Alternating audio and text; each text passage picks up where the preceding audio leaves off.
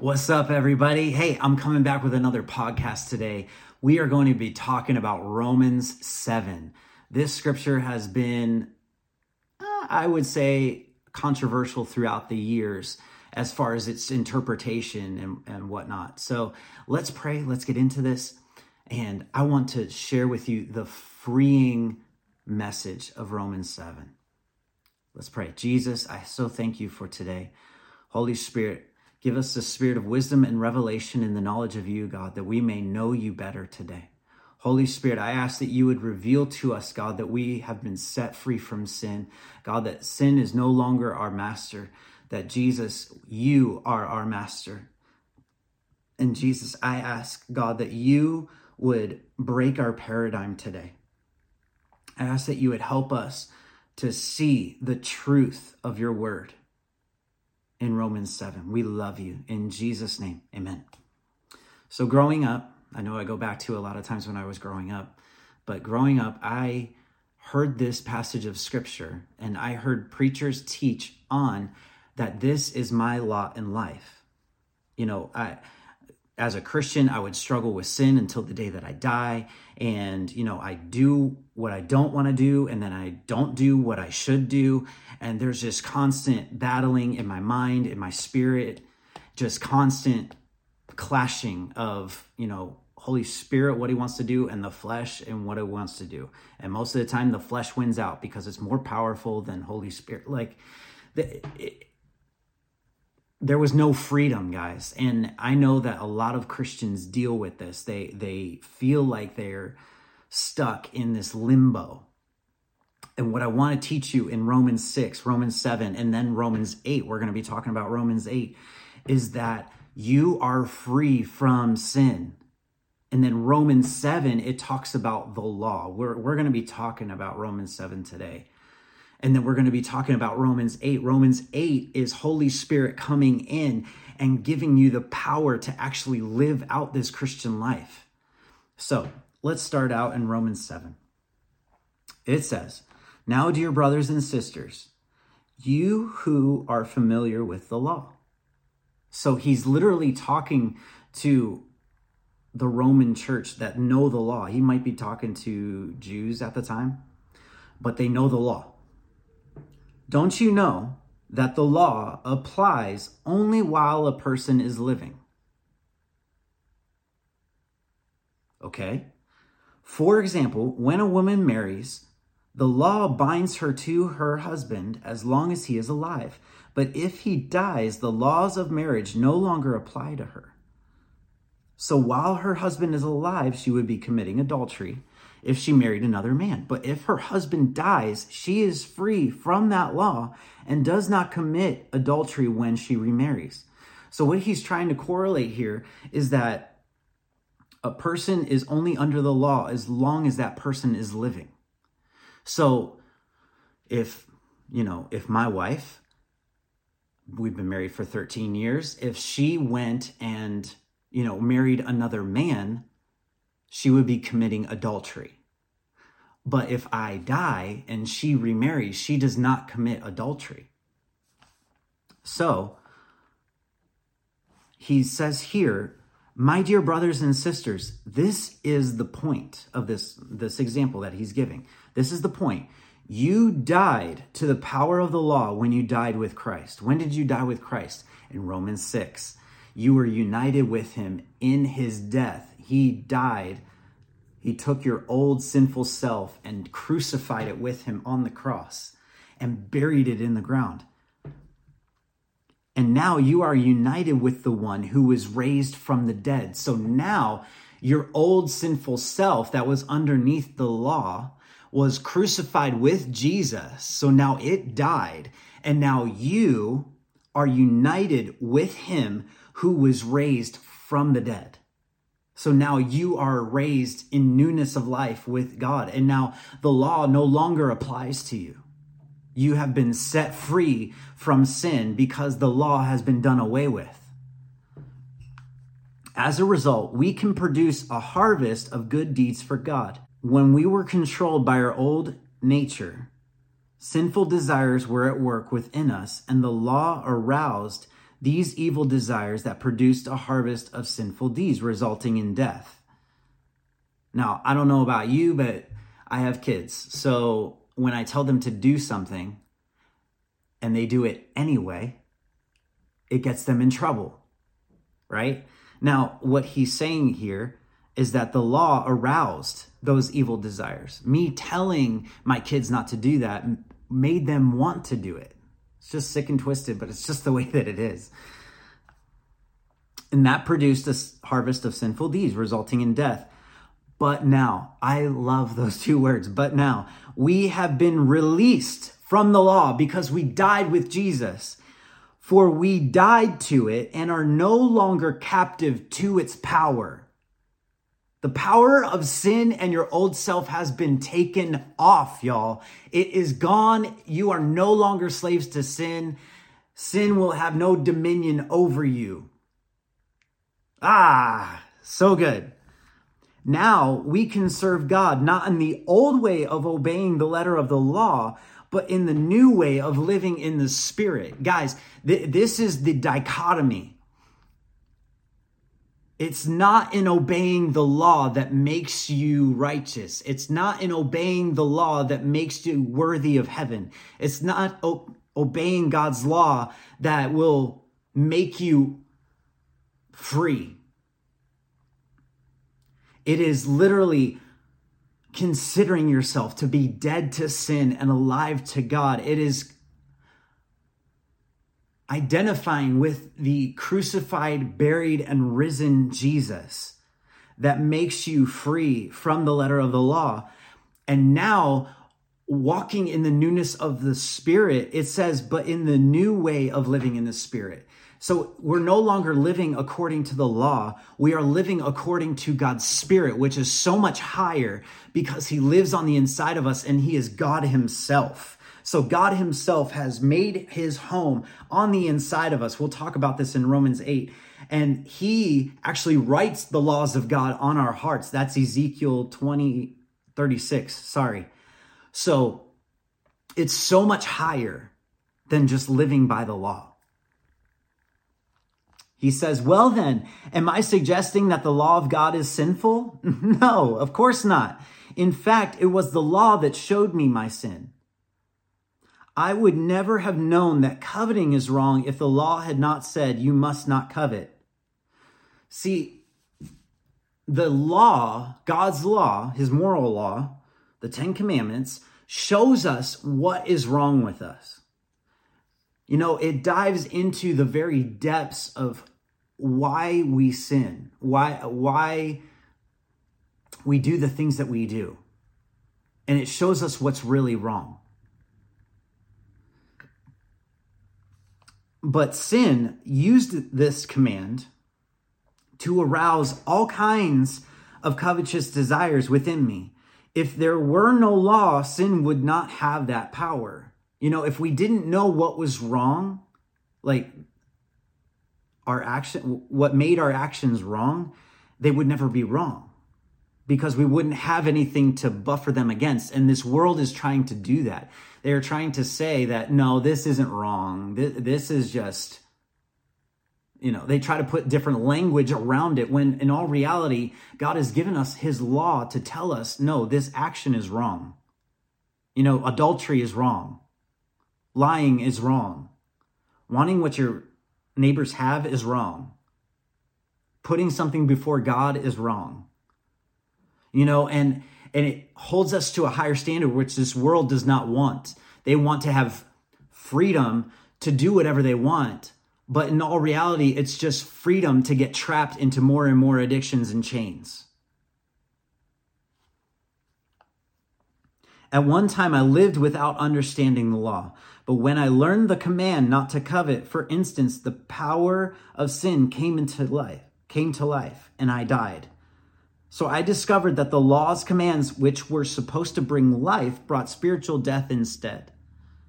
Sin took advantage of those commands and deceived me. It used the commands to kill me. But still, the law itself is holy. It's holy because it came from God. The 10 Commandments are actually God's heart on paper. If you read if you read them right, it will show you the exact opposite of what it actually says. So let me explain. So don't commit adultery because I want to be your one and only. Don't lie because I am the truth. Don't covet what your neighbors have because I am your everything. Don't put other gods before me because I am a jealous God and I long to have you with me constantly, all the time. I long to be with you. See, like God's heart is wrapped up in the law. And what sin did was it took that law and showed us what was wrong with ourselves, and it actually killed us spiritually. But still, the law itself is holy and its commands are holy, right, and good. But how can that be? Did the law, which is good, cause my death? Of course not. Sin was the thing that killed us. Sin used what was good to bring out my condemnation to death. So we can see how terrible sin really is. It uses God's good commands for its own evil purposes. See, guys, when we sinned, we disobeyed God. And therefore, sin brought death. The wages of sin is death. So, in verse 14, this verse is the most pivotal verse in this entire chapter. Verse 14 says, "So the trouble is not with the law, for it is spiritual and good. The trouble is with me, for I am all too human, a slave to sin." Now, I want you to see this. In verse 18 of Romans 6, Paul says that you are no longer slaves to sin and you have become slaves to righteousness. You are no longer slaves to sin. Sin has no dominion over you. So, why would Paul write right here, "The trouble is with me, for I am all too human, a slave to sin"? Something to think about. We'll get to it in a second. Verse 15, it says, "I don't really understand myself, for I want to do what is right, but I don't do it. Instead, I do what I hate. For if I know that what I am doing is wrong, this shows that I agree that the law is good. So I am not the one doing wrong. It is sin living in me that does it. And I know that nothing good lives in me, that is, in my sinful nature." That sinful nature was crucified on that cross and buried in the ground. "I want to do what is right, but I can't. I want to do what is good, but I don't. I don't want to do what is wrong, but I do it anyway. But if I do what I don't want to do, I am not really the one doing wrong. It is sin living in me that does it. I have discovered the principle of life that when I want to do what is right, I inevitably do what is wrong. I love God's law with all of my heart." Now, I want to point something out here. Paul was a Pharisee. He was a very smart man. He studied under Gamaliel, I believe, at the time. He was a masterful writer and brilliant mind. And he was trained under Gamaliel, the best Pharisee at the time. And he also knew literary styles. So he knew the law of God very well. He was masterful at the law. He says, "I love God's law with all my heart." So he was a Pharisee talking here. "I love the law with all my heart, but there is another power within me that is at war with my mind. This power makes me a slave to the sin that is still within me." He just wrote in Romans 6 that we are no longer slaves to sin. Here is, I think, the problem with the American church and the Western church. We take our experience and read it into the text instead of reading things in context. Romans 6 says that we are no longer slaves to sin, that we've been set free from sin, that the body of sin, that sinful self, was done away with. And he's talking about here, But there's another power within me that is at war with my mind. This power makes me a slave to the sin that is still within me. Oh, what a miserable person I am. Yeah, when we feel that way, yeah, we feel miserable. Who will free me from this life that is dominated by sin and death? Thank God the answer is in Christ Jesus our Lord. So you see how it is. In my mind, I really want to obey God's law, but because of my sinful nature, I am a slave to sin. Now, I found some interesting facts about what Paul is writing here. So Greco-Roman moralists and ethicists at the time wrote these phrases. Ovid was a Greco-Roman moralist, and he wrote, "Desire persuades me one way, but I reason another. I see the better and approved, but I follow the worse." Sounds similar, doesn't it? Epictetus, sorry, having a hard time pronouncing that name, was another Greco-Roman moralist, either before Paul or after, or during. He says, "What I wish, I do not do, and what I do not wish, I do." There were two more. Two Greco-Roman scholars were in the top 40 greatest philosophers in the first century. And they wrote the same exact thing. That what they did not want to do, they did. And what they did want to do, they didn't do. They found this fight on the inside of them, right? Now, I want to propose this, that Romans 7 was the unsaved, regenerate Paul. What, Ryan? No, it couldn't be. He's writing this. Just go with me. The I in Romans 7 is not the person who is writing Romans 6 and 8. Most likely, he is taking on the persona of someone who is representing all of humanity. In fact, of Adam. The only one that was alive apart from the law was Adam. Romans 5 talks about what Adam did, and then Jesus being the second Adam.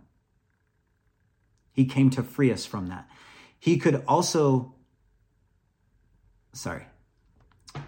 early church fathers interpreted Romans 7 as it being Paul taking on the persona of Adam.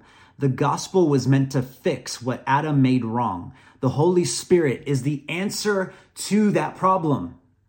And I want to point out that the only time that Holy Spirit is mentioned in this entire chapter is in verse 6.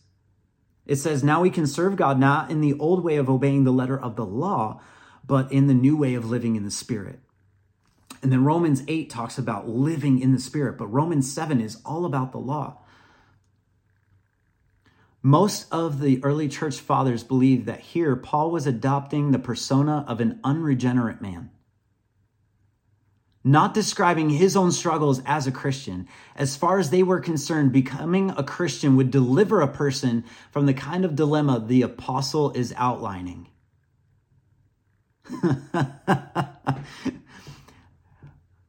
Ego, which is the Greek word for I, means mankind under the shadow of Adam. Hence, it doesn't embrace Christian existence in its ongoing temptation. What is being said here is already over for the Christian, according to Romans 6 and Romans 7. Ben Worthington, he is the scholar who has probably done the most work on the rhetoric of the New Testament. He has a number of commentaries that take into effect the society and the rhetoric of that society, showing how Paul uses it. It's probably one of the best commentaries on Romans. What he says is, Paul is dealing with the effect of the law as a Jew would see it on any fallen human being, whether it is the law written on the heart or the law written on tablets.